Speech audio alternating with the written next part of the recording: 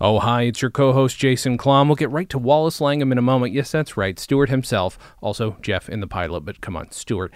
We'll get to him in a moment, but I wanted to give everybody a heads up that he also kindly agreed to do with me a video episode. Yeah, you get to see both of our mugs as we talk in our respective homes, and that video is going to be an exclusive to the Patreon, so if you already support it, great, you're going to get to watch it. As soon as that goes up, takes a little bit longer to put that together, render it, and get all the little bits and pieces, make it look a little extra snazzy, but that'll go on the Patreon soon. And if you're not signed up for the Patreon, go to stolendress. Nope, that is the wrong one. Go to patreon.com/stolendress and pick the news radio tier. We have separate tiers for each show. Pick that. You'll get to listen to the bonus episodes we do every month. And in this case, at least one of the bonuses is this video episode with Wallace Langham. So now, please enjoy my interview with Wallace Langham, a.k.a. Stuart.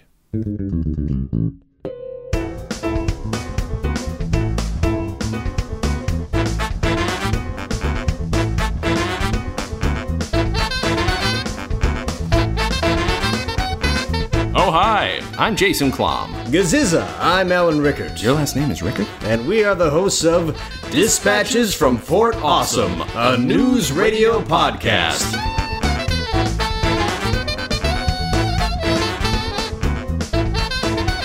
Oh, hi, it's me, one of your three hosts, Jason Klom. The other two couldn't make it today, but that means I have Wallace Langham all to myself, a.k.a. Jeff, but also, more importantly, you played Stuart on News Radio. Yes. Please, you're going to have to tell me more about this than I can tell you. Quite honestly. No, that's fair. Well, you know why I think so? You stood out because Stuart is a slime ball, kind of. He's like a sweet slime ball. He's like a nice guy, and he's a character they talk about a lot before, but also in the commentary, every time you show up on screen, they're like, oh, look, it's TV's Wally Langham. That's what everybody says when you show up. So fantastic. What was your relationship with the people who created the show before you got on there? It sounds like there was a pre-existing one. Absolutely. Paul Sims was one of our execs over at Larry Sanders. Mm-hmm. And I often felt that Phil was modeled after Paul, that character. So I adore Paul. I think he's terrific. And always had such a great rapport with him. And so he went off and started this other show, and without us. And I was a little hurt. But basically I knew pretty much the casting, the writing staff, and then Dave Foley and I became very good friends. And I just knew so many people, and so Paul just said, "Hey, I want you to be in the pilot." I said, "Great." So of course, but. Right. Yeah. Anyway, we'll talk more about that. But that's how I got to be on the show at all. I had a feeling that made the most sense. How early is this in your career in terms of how often had you ever been like, oh, hey, come over, just do my show for a minute? Like, was that a new thing to you at the time? Yeah, absolutely. Amazing. As then as it is now, I am just the plucky scrapper. So I'm still auditioning, still, but even then, that was probably, that was one of the first few shows that somebody had said, "Hey, I'm just going to put you in it. You're going to play this guy. You're going to come at the end." Like, okay, cool, whatever. Yeah. And it's so easy with Paul because I'd do anything for him. And that's also, sadly enough, that's gotten me fired off a few shows. Oh, no. You come do the show, and I get there, I'm just not the guy. Oh, no, come on. Not the guy, yeah. I know that's the nature of the business, but ouch. Good God. Well, look, you know what? You got to get the best product you can. And I understand that now. At the time, it was very heartbreaking. Yeah. to get the call. Of course. And it actually kind of dialed me in to understand when it doesn't work. And I had never really allow myself to let that sink in. Like I'm the guy who just doesn't leave the party. So it's like, dude, everyone's gone. The booze has been drank. It's time to go. It often feels like acting in and of itself is that party, right? I mean, it's also like, oh God, how much longer? I mean, don't get me wrong, you're doing great. I've got my own situation over here, but like it is one of those like you're constantly fighting to just keep working. It's a weird situation. It is. I don't know what it's like to face that, but it's also there's also the same time. I'd like to know what you get recognized for most, because that's a common question on podcasts. But you've been procedurals for a long time. You've done a lot of things for long stretches. So what's the big thing? It's not news radio, I'm going to guess. Oddly enough, no. No, news radio is not top of the list. 99% of the time is CSI. Okay, figured. Because it was such a long run. It was such a widespread phenomenon and a very beloved show. So I can go anywhere in a 20-mile radius outside of LA County and pretty much guarantee to be recognized. So, and that kind of concentrically circles out into the world. So the further I get away from, Hollywood, sometimes it's like, the recognizability is in very odd places too. So that's most, and then I would say Sanders is probably second. Makes sense. Sure. But that Sanders, again, as then as it is now, is kind of on the intellectual, intelligent tip. A lot of creative people tend to enjoy Larry Sanders' show. And the beautiful, wonderful meat and potatoes of America love that CSI. So sure. What's interesting is that show, not to make this a CSI podcast, but I mean, I know somebody, a very good friend of mine, who became a CSI basically mostly because of that show. Heard that. It happens. Yeah. It's weird. Yeah. It's almost like the Star Trek effect. It is the Star Trek effect. It is actually. I mean, it's funny. I think. It created its own kind of lexicon and in the legal system, and called the CSI effect, and it actually helped to weed out jurors because people were too smart, and actually, but it also conversely, I'm going to get the numbers wrong, but something crazy like forensic enrollment jacked up like 400% during the course of the, which makes which makes a lot of sense. And TV makes everything look exciting. And I mean, it's one of those things where it does. And then you get into it and some people are still like, oh, this is still 99% paperwork, but it's still like I'm there. Yeah. It's weird. Yeah, exactly. I mean, I know that effect. I love news radio too much. So, not that I went into radio, but, I know it's which is so fascinating to me that you have a podcast devoted to this show. Wonderful show, fantastic show. Yes. And I think a gem of the 90s that is wildly overlooked. With that cast was unreal. So for you to devote when I got your email, I was like, oh my God, somebody really, really likes this show. And I was like, do other people really, really like this show? And how is your audience? I mean, do they? Oh yeah, big time. Well, here's what's funny is I would say that there is a corner of news radio that weirdly, even though our podcast's been around for 4 years now, we haven't entirely tapped. There are other people who have 3 or 4 or 5 more times more followers. They're a better judge of how many people, at least online, remember it, right? Yeah.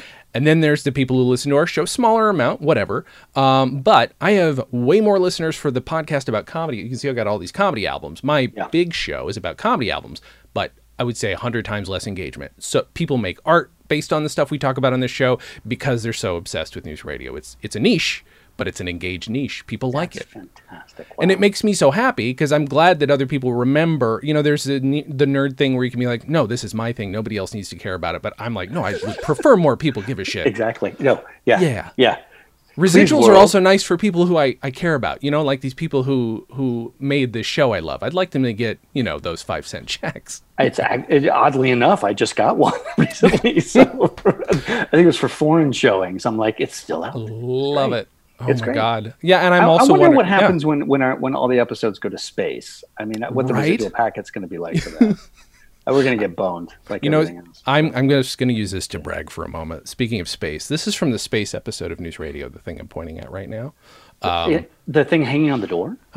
Yeah. It should be, by the way, in like fucking hermetically sealed. It actually should be in the thing that other News Radio, that orange thing, should be in there. It's going to go in there at some point. That was Phil Hartman's spacesuit, though, from the show.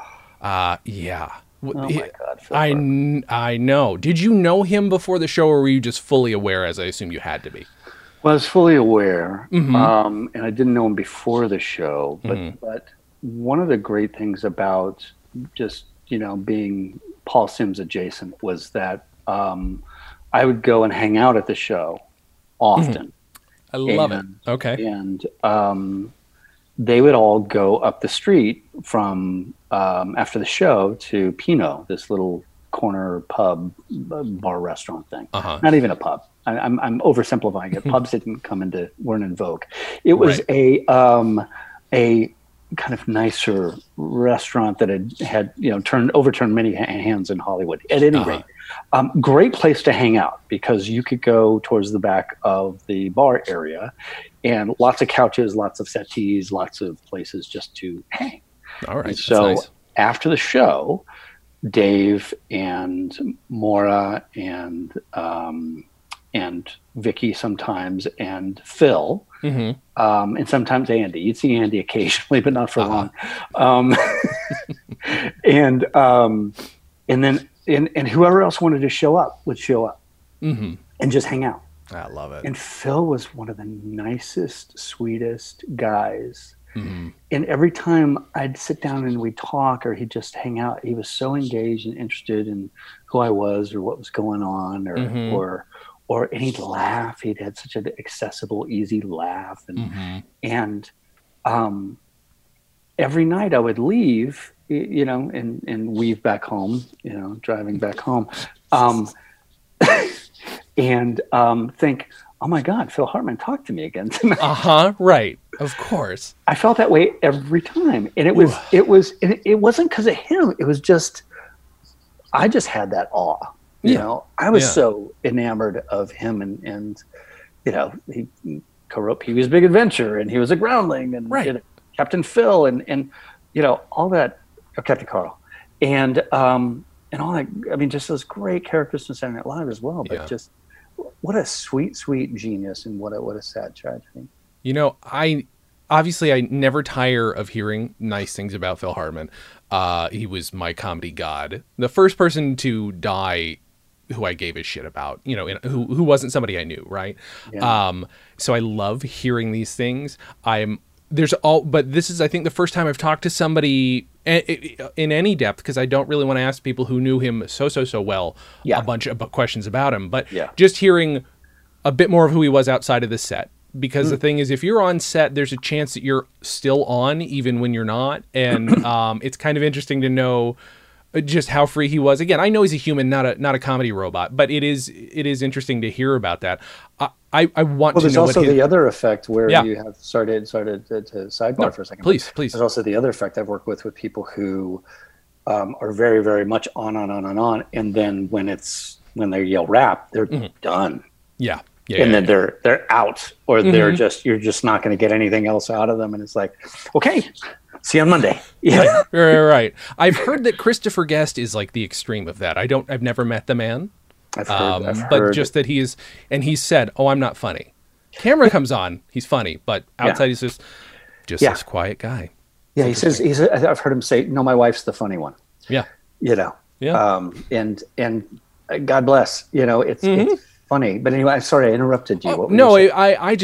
I was going to ask an impossible to answer question. It's just a thing that's in my mind. It's like, I'm now wondering what his real human non-comedy laugh is like, because he was famous for just some crazy laughs on News Radio and in other characters. So now I'm like now trying to fantasize about what's his normal human person laugh like. Gosh, I don't he was think always I could on, get the sound right. I know, right? Yeah. But it literally, I remember the face and just like this kind of delightful like laugh, and he would kind of squinch up his face and just, really savor and enjoy it. And that's what made me feel like I'd had an encounter. Of course. Oh, yeah. That's remarkable. No, I apologize, by the way. If you see me looking up here, this is where you are to me. So I'm trying to stay engaged. So I'm pretending the camera's. I look at me over here sometimes, and then I look at you down there, and then I try to talk to you there. Yeah, it's a fun adventure that we're having. This is like being on News Radio with 4 cameras. It's like I don't know where to look. Okay, so I want to know. So I'm assuming you're there for the table read, all the regular shit for the pilot, right? All the regular stuff. I'm trying to remember if I made the table read or not. Okay. Maybe. I mean, is I had it one line common that you might not show. if you just got the one line? They just have somebody else read it, I guess, maybe. Yeah. It just sense. I'd show up or they'd give me the pages and be like, you don't have to be there. So yeah. You're the punch to the whole episode too. I mean, that's a nice little moment. Once again, you mean the pilot? Uh-huh. Yeah, it is. It's just this like running gag, But I felt Stewart was kind of built up that way as well. For sure. Yeah, it's a good point. Just a longer burn on that character. Yeah, it was like the third man. It's like it just kept going. Where's Harry Lime? So were you then aware of Stewart's, I don't know, because you're busy, so you may not have watched all the episodes preceding, but any Stewart idea? had no clue. No clue. Fair enough. I had no clue. Fair enough. Honestly, no clue. And I would imagine my performance probably betrays that, because I had no idea what they were planning to do or what they were what but pipe the they were thing laying. is all he's set up is as this guy who he is the manifestation of Dave's jealousy. He is every insecure man's fantasy of what an ex-boyfriend is. I don't know why they cast me. Oh, no, come on. So much better looking dudes. No, you are 90s. You were the perfect. First of all, they was the goatee yours, or was this something they asked you to grow? That was mine. Yeah, that was yours. Okay. So, yeah. I mean, so this is 90s. I had a goatee a lot in the 90s. Yeah. This is 90s, dude. And the shirt's down to here. You got the necklace. You have at least 4 rings on. At least 4 rings. Did I really? Oh, wow. Yeah. At least a suede jacket, I think.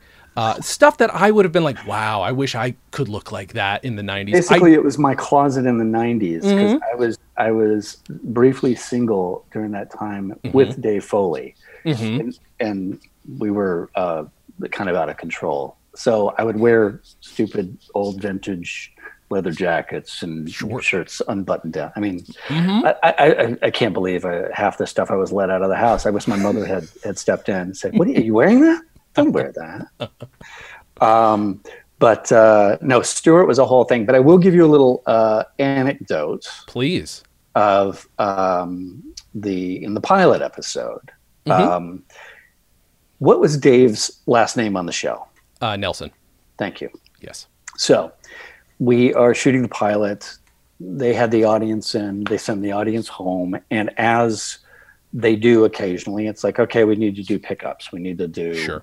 So a lot of times they'll shoot basically the entire show again, and that's how it kind of felt with this one, because they just wanted the jokes to get punched and everything to be perfect and all that, just to get the most pristine product they can put out. And by the time they got to the tag, which I come in, it's midnight, and I'd been there since 10 a.m. Whoa. And okay. I'm jacked on adrenaline. I probably hadn't eaten a lot. And I'm on the downswing, and then it's like, I think I'm in the bleachers, literally like nodding off. Oh, boy. And where the audience was sat, it was like, "Hey, Langham, come on, you're on." Jimmy Burrows would yell. I'm like, "Okay, I'm on." And I get down there and I come in, and I think I opened Dave's office. Yep. And we're on camera. Everything's quiet. It's all rolling. And I go, "Hi, I'm looking for Dave Foley." Yeah. Cut. Yeah. I mean, I did that. And everybody laughed because they're like, "Oh my god, we're all exhausted." How many times on Taxi did some idiot though say, "Hey, I'm looking for Tony Danza"? So I mean, you name yourself. Your character's named the same thing as your character. That's going to happen at midnight. And it did. Yeah, that's so fun. I broke the seal, I think, on that one. I'm sure that's delightful. I'm sure other people must have done it in the years. Yeah, of course. Well, there's plenty of bloopers also. Only idiot. By the way, I say idiot colloquially. No. I don't think you're a dumb person. I'm the dummy.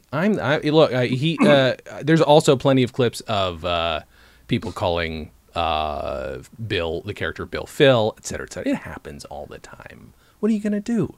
So my God, at midnight though, you wrap up at midnight. I think we're done at 1. Right. You said at midnight. On that particular show, it's just the way they kind of did it. Now, I've been doing a recurring on Mom lately, and they're a machine. Yeah. You're done by 9 or 9:30. Wow. And no reshoots. It's like, okay, great, bye. That was fun.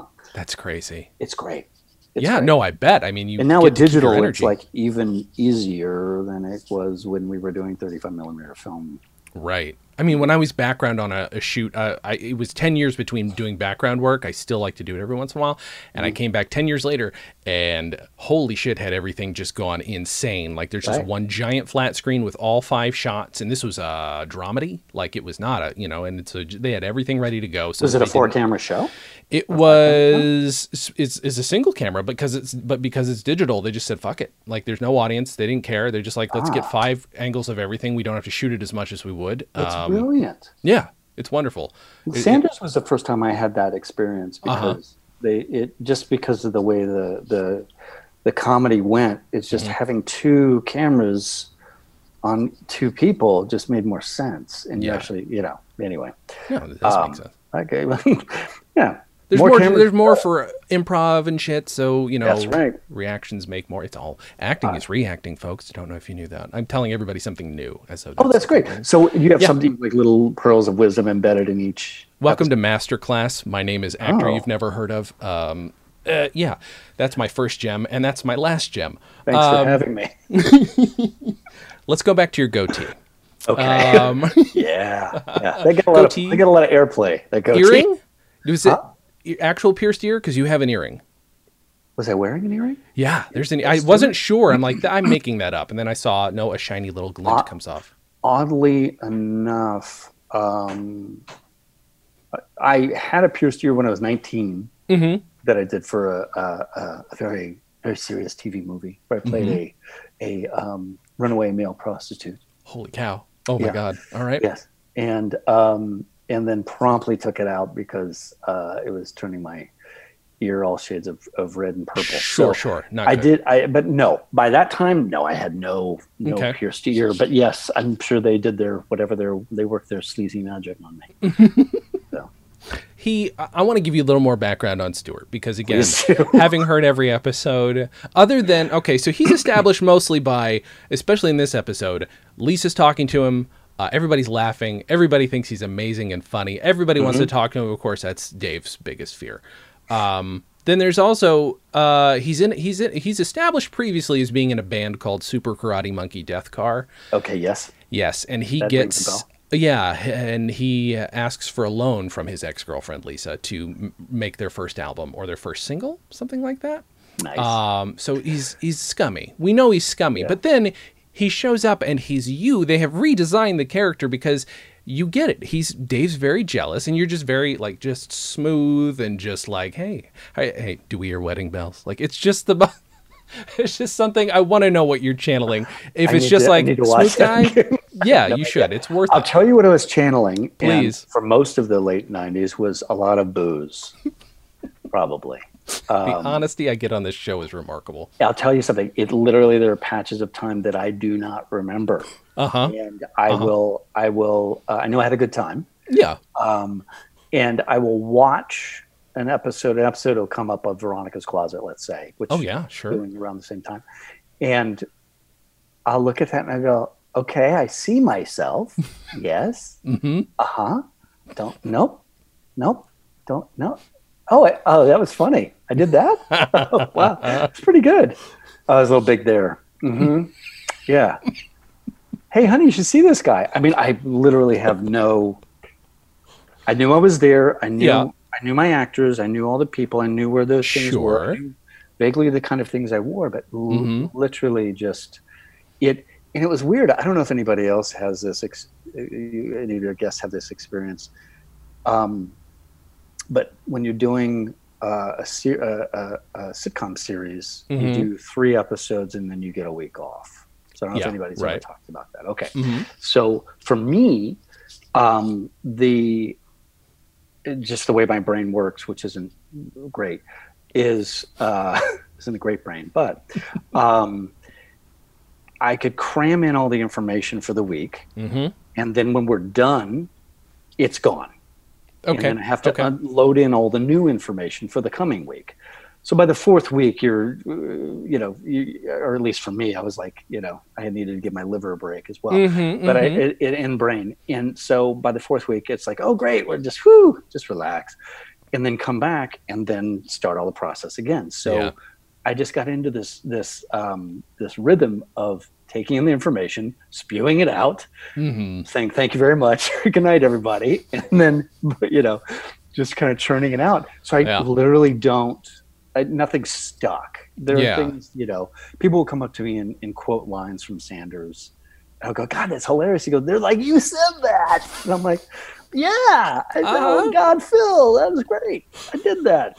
Oh my God. But I mean, here's the thing though, like I'm never one, I have a lot of podcasts about comedy. And when I talk to people who say, you're born funny or you're not, I shut up because I don't believe that.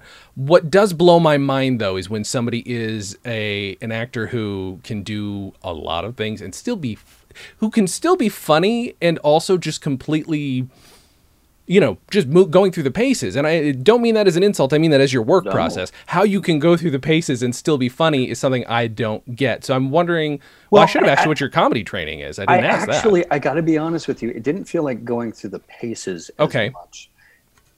Like, oh God, I got to put on a show. Sure. And I've seen actors do that. I've seen Broadway actors do that. And I'm just like, oh my God, why did I pay $300 for the seat? And it's disappointing. I think it's sad. My ethic has put me in battle. I'm ready. We've put on the armor. We have all the. I've got my sword. I'm ready to go. And then I want to give the audience the best show I can possibly give. Yeah. And that's not to say I had shows that were like I wasn't, that was 99 as opposed to 100. But, excuse me. So I want that, being the dysfunctional child of an alcoholic, I want that approval so badly. Boy, what could that possibly be like? That's a different podcast, Jason. So, from where I'm coming from, I want the funny. I want that laugh. I want that pause just before you give the joke or whatever you need to do to get there. And my comedy training really was on Sanders.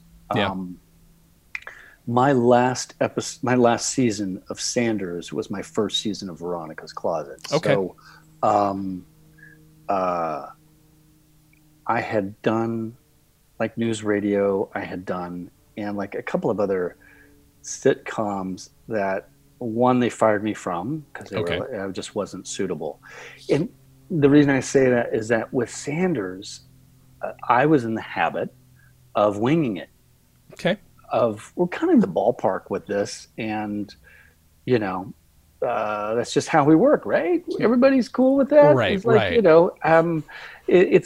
Maybe it's funnier if I say this, and they really don't like that. They would really. So you're spoiled, super spoiled by one great and show. Entitled, which is a terrible combination. Yeah, right. Yeah. So my apologies to whoever I need to apologize to, but I rightly so. I got canned off a couple of sitcoms just because I just didn't have that rhythm. I didn't have that pace or anything and it was a real different animal. So when I got Veronica's, excuse me, I had to learn. Yeah. I had to learn, and I had to watch Kirsty. Sure. She's brilliant. I mean, come and on. Jimmy Burrows directed our pilot, and so, from News Radio, so I watched and I learned, and even the first night we shot, I was blowing through jokes just because I was so used to just dropping the mic and then running off, with Phil on Sanders, and I don't know how I got it, but I was a quick learner and I figured it out. But no, watching Kirstie Alley was definitely a masterclass. She's of course, brilliant. My God. And so's Kathy and Jimmy, both so beautiful and funny to watch, both of them. And I just learned, and then I picked it up. And then and by the way, I am a latchkey kid who grew up in Hollywood who watched television. Sure. And at 11 years old went, I want to be in there. I want to do that. And I did, and it's been absolute dream of mine. But it's being left alone, watching television, almost studying it, almost having some osmosis with it. Is like, oh, okay, this is in me, So, and it sounds so arrogant. No, you're describing exactly the feelings I was just thinking about earlier today, where while I'm not an actor, I'm close to becoming the archivist for News Radio, and I surround myself with shit from the show. Partially through gifts and partially through, the little money I have, because I waste my money. I'm a bad person. I'm a terrible person. I don't think it's terrible. It's not. I just why not have a passion? Exactly right. No, I obviously love the shit out of this show. And it's funny how much your performance just continues to stick out. Like this whole time, I've been like, when the hell am I going to get to speak with Stuart? Because I actually could not get a hold of you early before I finally got your people. I was like, it's a part. I think because I'm to Dave and I completely understand. I relate to like, no, that's the annoyingly handsome dude who shows up. He fulfills that terrible fantasy. You want to kill yourself. But what's funny is he goes to the bathroom, comes back out, and you're gone. It's a solid bit because he does turn out to actually be a scumbag. But I mean, you're playing it so smooth. And I just, like you said, oh my God. I'm curious, like, so is it like kind of also an adrenaline burn, the reason you kind of forgot some of it, like would move through it? 100%. Yeah. That makes sense. And I will say this just as a person who is now in his mid-50s, who has lived and has learned. There was there's been periods of times in my life where I just as a person wasn't totally dialed in and connected. Sure. I had a good time. I got to surround myself with wonderful, talented, lovely people, and but just internally just didn't have that wiring that I needed to be present. I get that. And was excited, absolutely an adrenaline burn and an adrenaline junkie. And wanting that high, that fix, that fun, that where's the next party, Yeah. And it's sadly to my detriment, but I'm learning to slow down and pay attention and enjoy more now. And not that I didn't enjoy before, but it's just.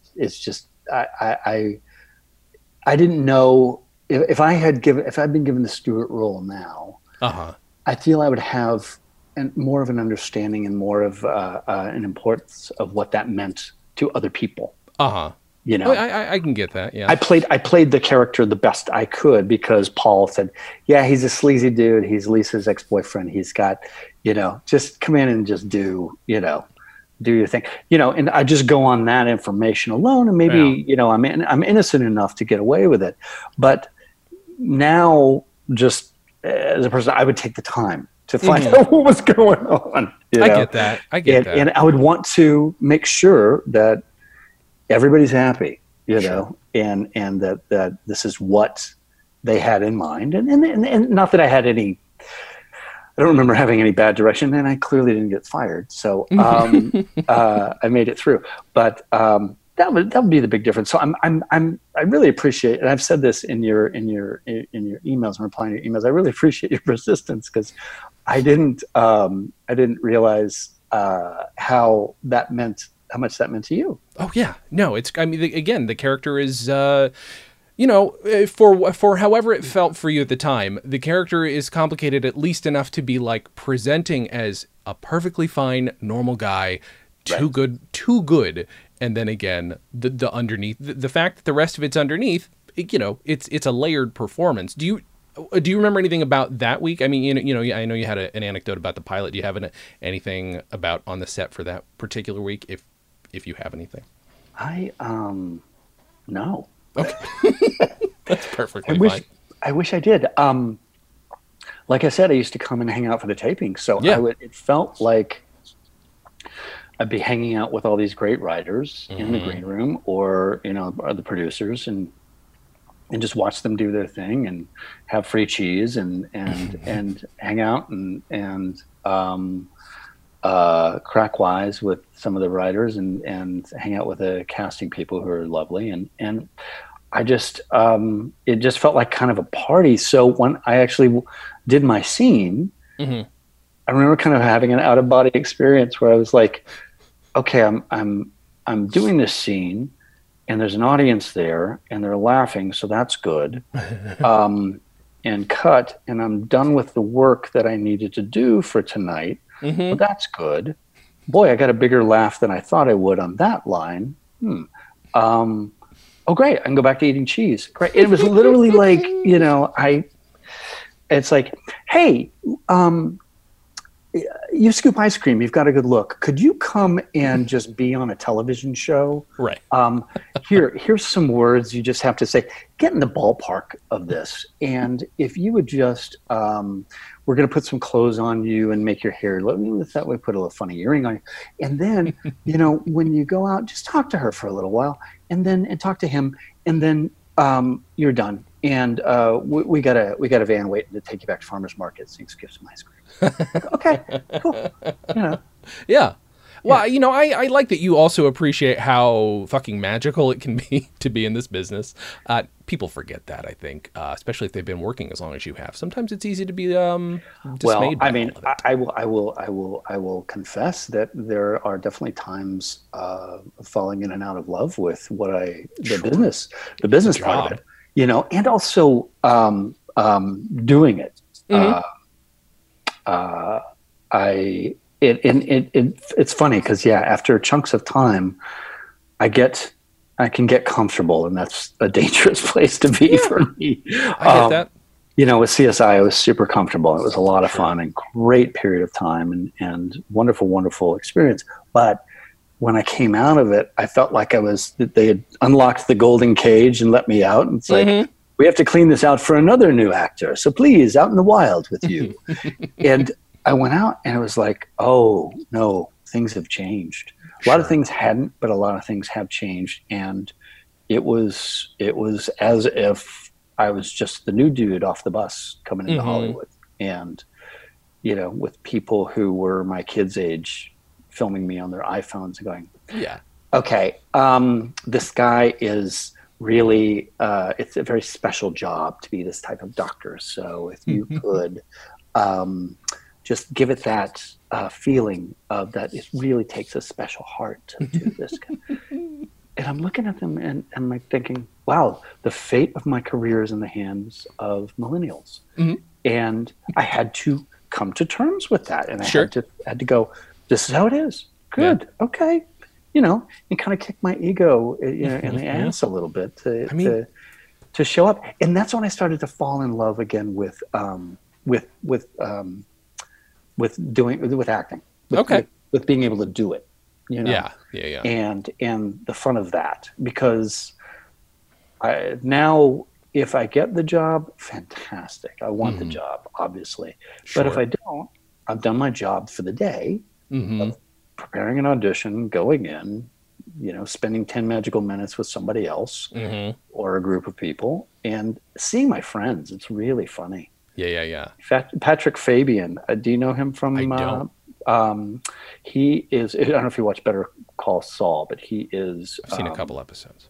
He's such a great character. He plays. I'm the worst prestige TV watcher. I'm so sorry. No. The only reason I know this is because it's Patrick's been one of those guys who's a knockabout guy for years, but this he's so beautiful and perfect on Better Call Saul. He plays the head of this shishi law firm in New Mexico that Bob Odenkirk's brother Michael McKean was one of the founding partners of. Right. And he's just smoothly oily. I mean, he's beautifully, perfectly he's a real Stewart. Despicable. He kind of is, but he's smarter and slicker. I'm going to say that, Fair. He would take all your money and you wouldn't know it, Yeah. But I ended up seeing Patrick in an audition for another Samad show, for some other show. And we're looking at each other, and I've maybe seen him a handful of times in 30 years. He said, "Oh my God, Wally's here." And he said, "It's so funny when you're in your 20s, you're like, oh, fuck, Wally's here. Oh, shit." And then you're in your 30s and you're like, wow, God, they called him Wally? All right, well, I got to up my game a little bit. And then by the time you're our age, you're like, hey, Wally's here. And it really encapsulates exactly what's going on now when I go into an audition. It's yeah, we're ready. Yeah, we're pros. We've been doing this 30 plus years. But then it's like, oh my God, David DeLuise, I love this man. I never get to see him, and we promise to see each other, and we never do. Right. Sure. But for the 20 minutes you're waiting to go for the audition, I'm having a great experience. Right. What's interesting too is you were there, especially in news radio. That's the tail end of sitcoms being sitcoms in terms of residuals and all the packages and all the crazy shit, that the amounts of money that people like Seinfeld and Friends were, I think, the last ones to really sell for billions of dollars, that kind of thing. Yeah. That doesn't happen anymore either. So Veronica's was on its way. It had a trajectory towards that as well. But it and again, from the actor standpoint, it actually did, all the bells and whistles were in place in the old way, Yeah, they don't do that anymore. Very, very different. Did you ever get to play video games in the writer's room? This is one of the things that comes up a lot on news radio, because if you're hanging out, I'm wondering if that ever happened. The writers intimidated me. Okay. I love them, and they intimidated me. And I would I'd kind of float by the writer's room every once in a while. But no, that is hallowed ground for the writers. I did most of my schmoozing and fun on show nights, or down on the floor when they were shooting the show, because it was just more fun. It was like, is that a common thing? Was it? Were there other, like, I don't know another word for it, but were there other show rats? Hangers on.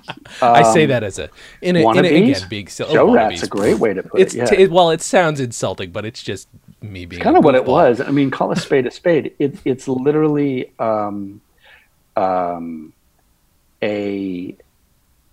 place where if you're lucky enough to be invited to, it's just a great hang.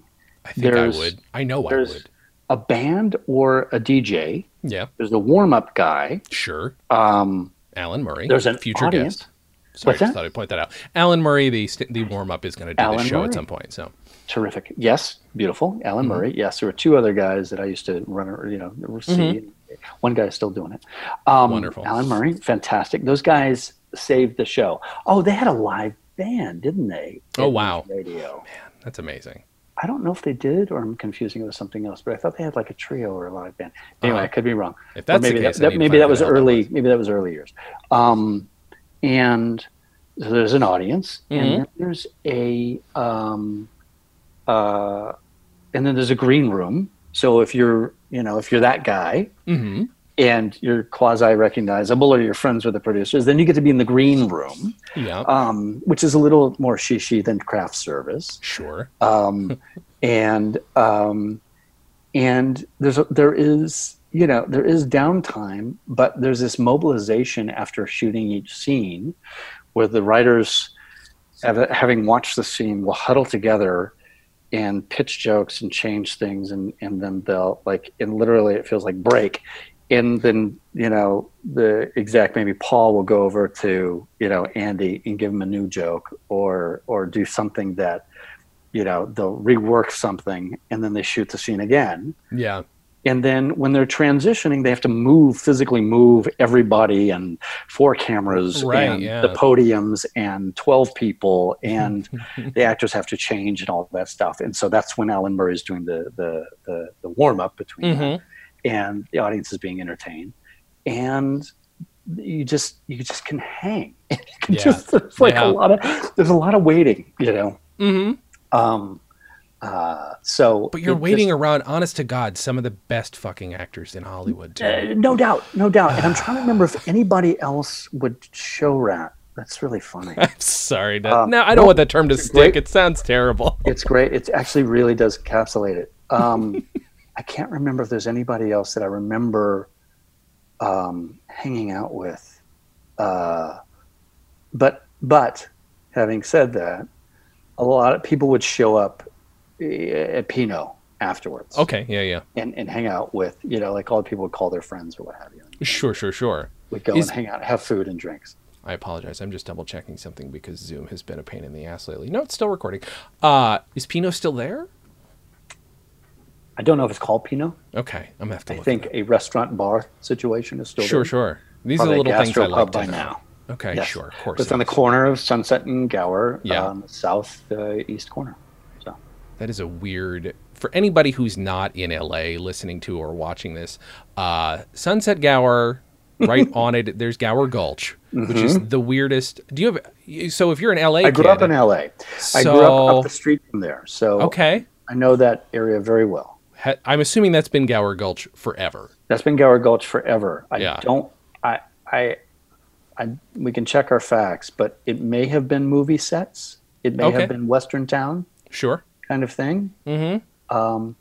There is a history to it. I forget what it is. Mm-hmm. Or there's some, bananas builder who thought, I'll make it into a Western town. Right. Yeah. It's got to be something like that. But there's a Rite Aid or a CVS and a Starbucks, a Denny's still. Mm-hmm. Yeah, there's one over there at least. Yeah. Yeah. And but it's all in this weird Western town facade. It was when I was an extra first. When I was first an extra, was at Sunset Gower. So Gower Gulch was one of the first things I ever encountered. I'm like, I guess this is real Hollywood. This is fucking weird. I love it, but it's weird. It's a weird town. You're used to it, I'm sure. From the ridiculous to the sublime, you've got the CBS Broadcasting Building across the old CBS Broadcasting Building, which I think is an architectural wonder. It was back in the 90s, and when I was a kid, I came in here in the 70s, and just what a beautiful, streamlined, gorgeous deco building, Yeah.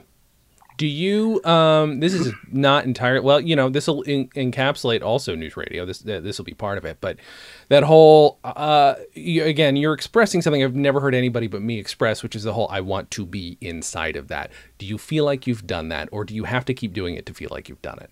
Do you feel like, no, I've accomplished that. I've been inside the shit. That's a great question. I feel like I've done it. Like I've been to the hot dog factory and I've seen how they make them. Sure. So I got that part. Mm-hmm. Now for me, there's a different quality to being part of the machine that is, getting more in touch with the other cogs, it's like really fair.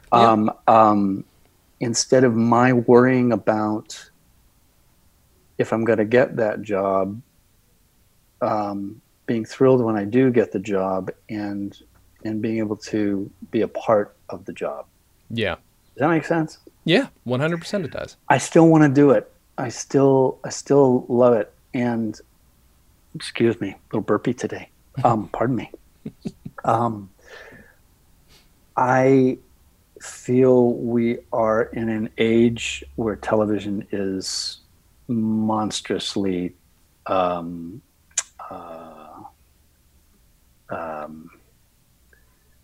lost the word. it is a powerhouse. It is Yeah. it is so important. And so, I mean, God, that sounds so arrogant. I apologize. Wow. No, you're fine. It's You're important to me because I like watching television. Yeah. Let me put it that way. But that's But no, it, yeah. I think that I'm going to say Renaissance. I'm sure it's a word that's way overused, but I feel that the talent, the writing, the expression, the people who are being allowed to be part of the culture and be in front of the world is of such a high level. It's staggering how brilliant. There's this kind of creative explosion that's happened, and then within that, there's this odd soup of frustration and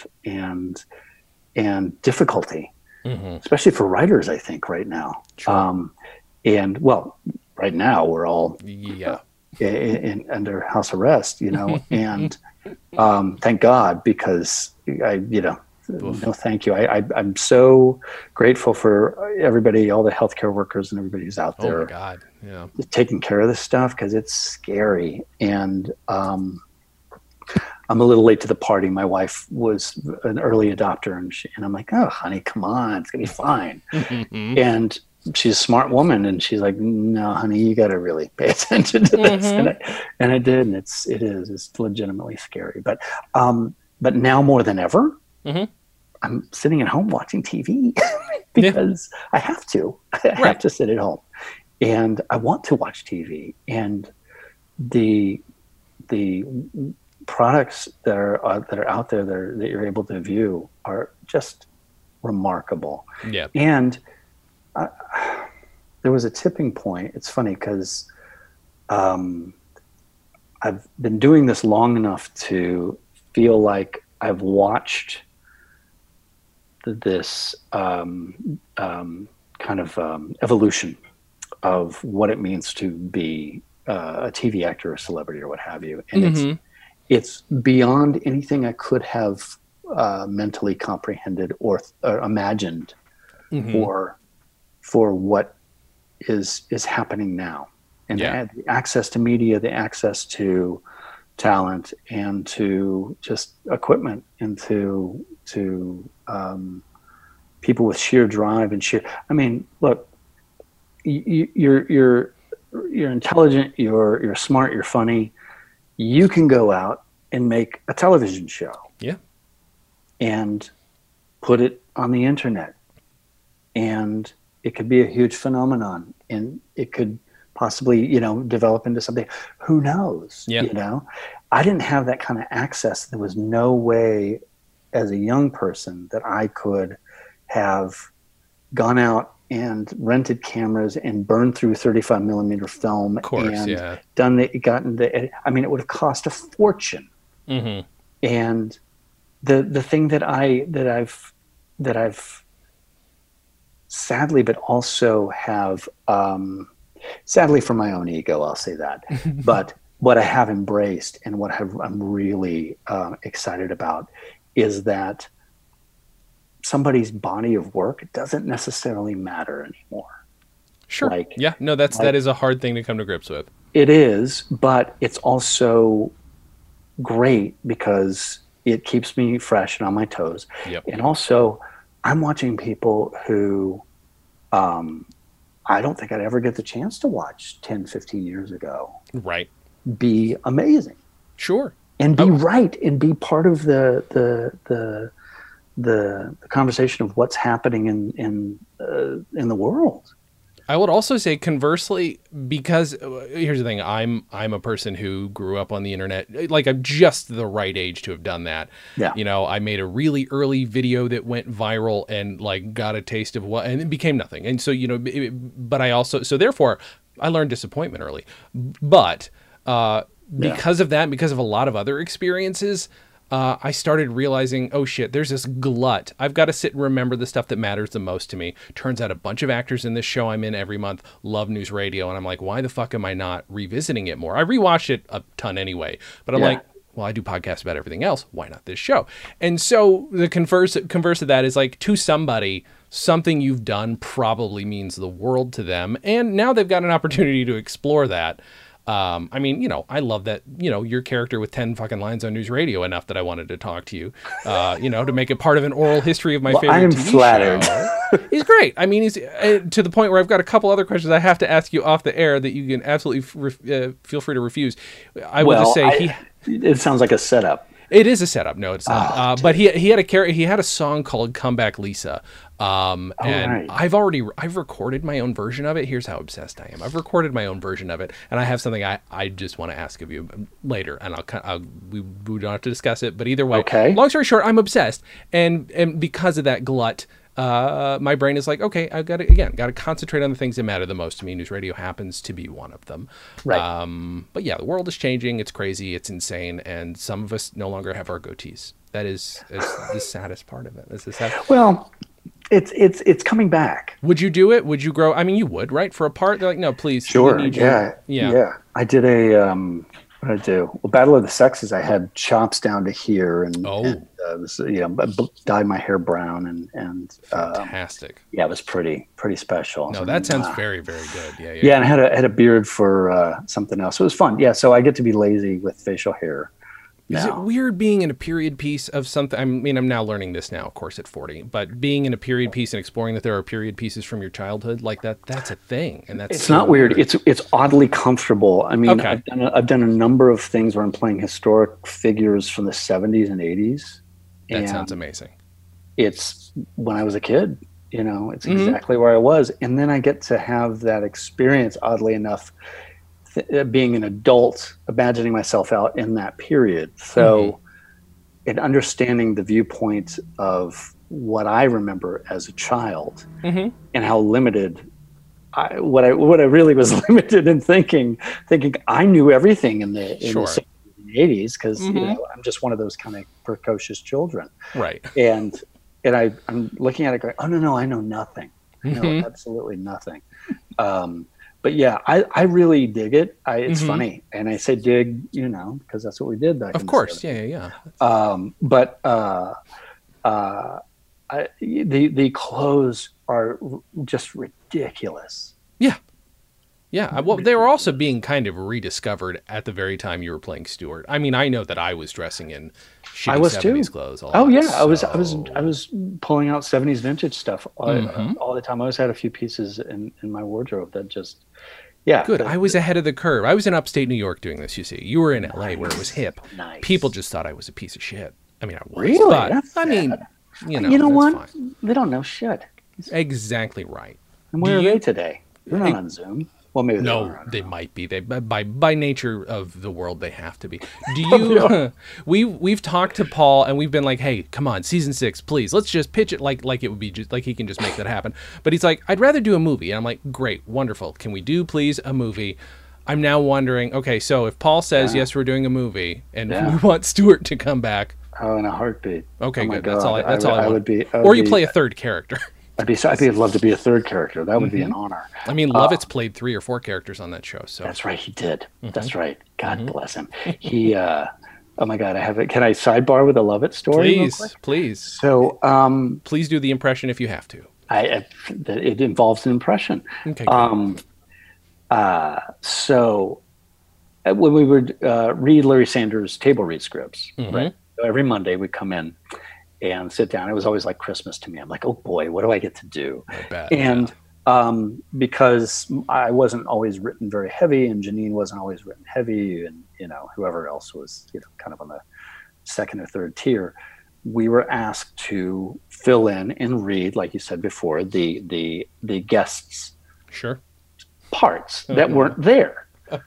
So I got to do Lovitz, right? And so we do the table read because Lovitz was supposed to be there. He couldn't make it or something. He was late or whatever. So I do the table read, and I read John Lovitz, and we're getting ready to read. Sorry, we're getting ready to read, and I see that John Lovitz is going to be in the cast, and I go up to Todd Holland, our director, and I say, well, Todd, would you like me to read John Lovitz? And he said, well, I would if he wasn't standing behind you. Oh, please. tell me that's not true. No, it's really true. I was like, oh, fuck. Oh, That fuck, is- fuck. Yeah. Yeah. Luckily, he hadn't heard me. Thank God. Wow. Okay. Yeah. But no, if Paul wants to do a news radio movie, my God, I would jump at the chance. And I always wanted them to do a Sanders movie, so we missed that opportunity, sadly. But Right. I would really, really, really love to see them do a news radio film. Be so good. Wouldn't it be great? Do you know how many, and you can be perfectly honest, don't worry if you haven't seen a lot, how many episodes of News Radio you may have seen? Because now I'm like, now I want to send you episodes and force you to revisit them since you're stuck at home. Oh my God. Funny. I watched them film Yeah. It's a different thing, right? It's a dozen, but I wasn't like sitting at home wanting to watch the show that I'd seen Sure. shoot. It's fine. So I think I've seen 4. Okay, that's Maybe. fair. Yeah. Perfectly fair estimate. Yeah. We just found out maybe recently. Actually, I'll go further. I'll go 6. 6. Because I was Good. there on the pilot. There was a different dude who Joe Rogan replaced. Yes, Greg Lee, host Greg Lee. of Carmen Sandiego. That's right. That's Yeah. right. And I knew that because I had kids. And I was like, you're the Carmen Sandiego guy. And You're gonna get fired. He didn't get fired. I think he was just there as a placeholder, but still. I don't know. I'm not sure. All I know is that he then was replaced by Ray Romano, who was then replaced by Joe Rogan. Oh my God, I don't remember Ray Romano. Ray That's Romano, well, there's a reason. He also says he was rightfully fired, according to him. So, he's he's legitimately funny. legitimately funny, but I guess not for that part. I mean, Not for that part. I Yeah.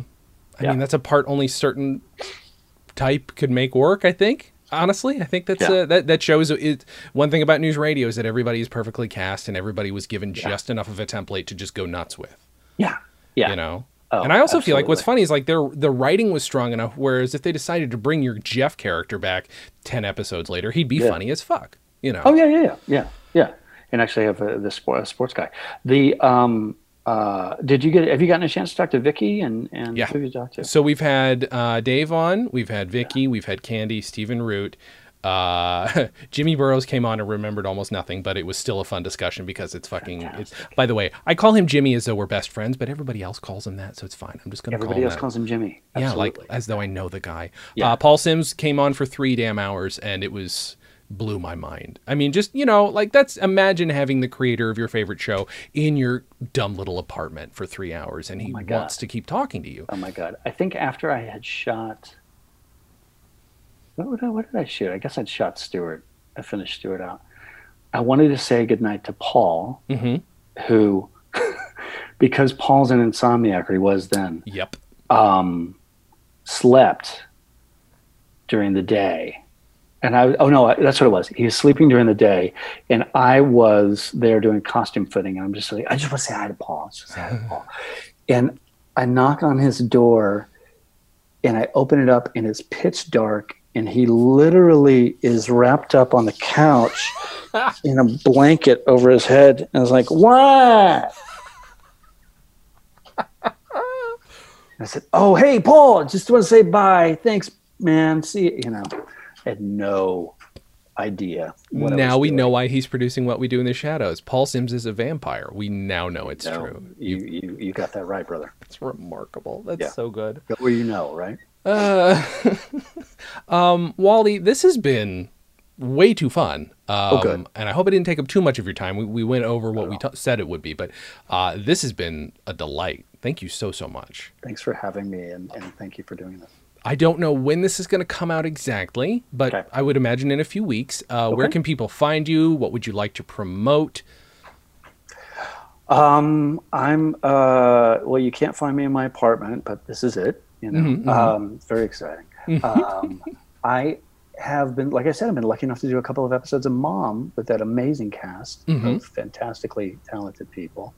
And working for Chuck Lorre reminds me of what it was like back in the 90s, of just people wanting to be funny, Yeah. and wanting to be real, and wanting to be, wanting to do entertain Yeah. in a great way. And I think Chuck he's the only person that I've worked with who does that, and it's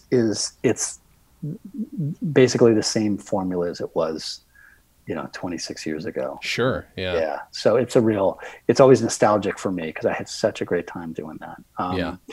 And I'm having a great time on that. So I play Mimi Kennedy's son on that. Great fun time. And then I'm looking for the next gig. Fair enough. It's going to be a minute. Yeah. With everything going on. So. Well, I don't know. Maybe I get invited. Oh, actually, I'm going to maybe start doing a character on a podcast for a friend of mine. Do it, please. Yeah. You should. Tell me when it comes out. We will happily promote. I'll let you know. Yeah. Obviously. Yeah. Are you on Twitter or anything? Should we then let him know? No. Nah. That's fine.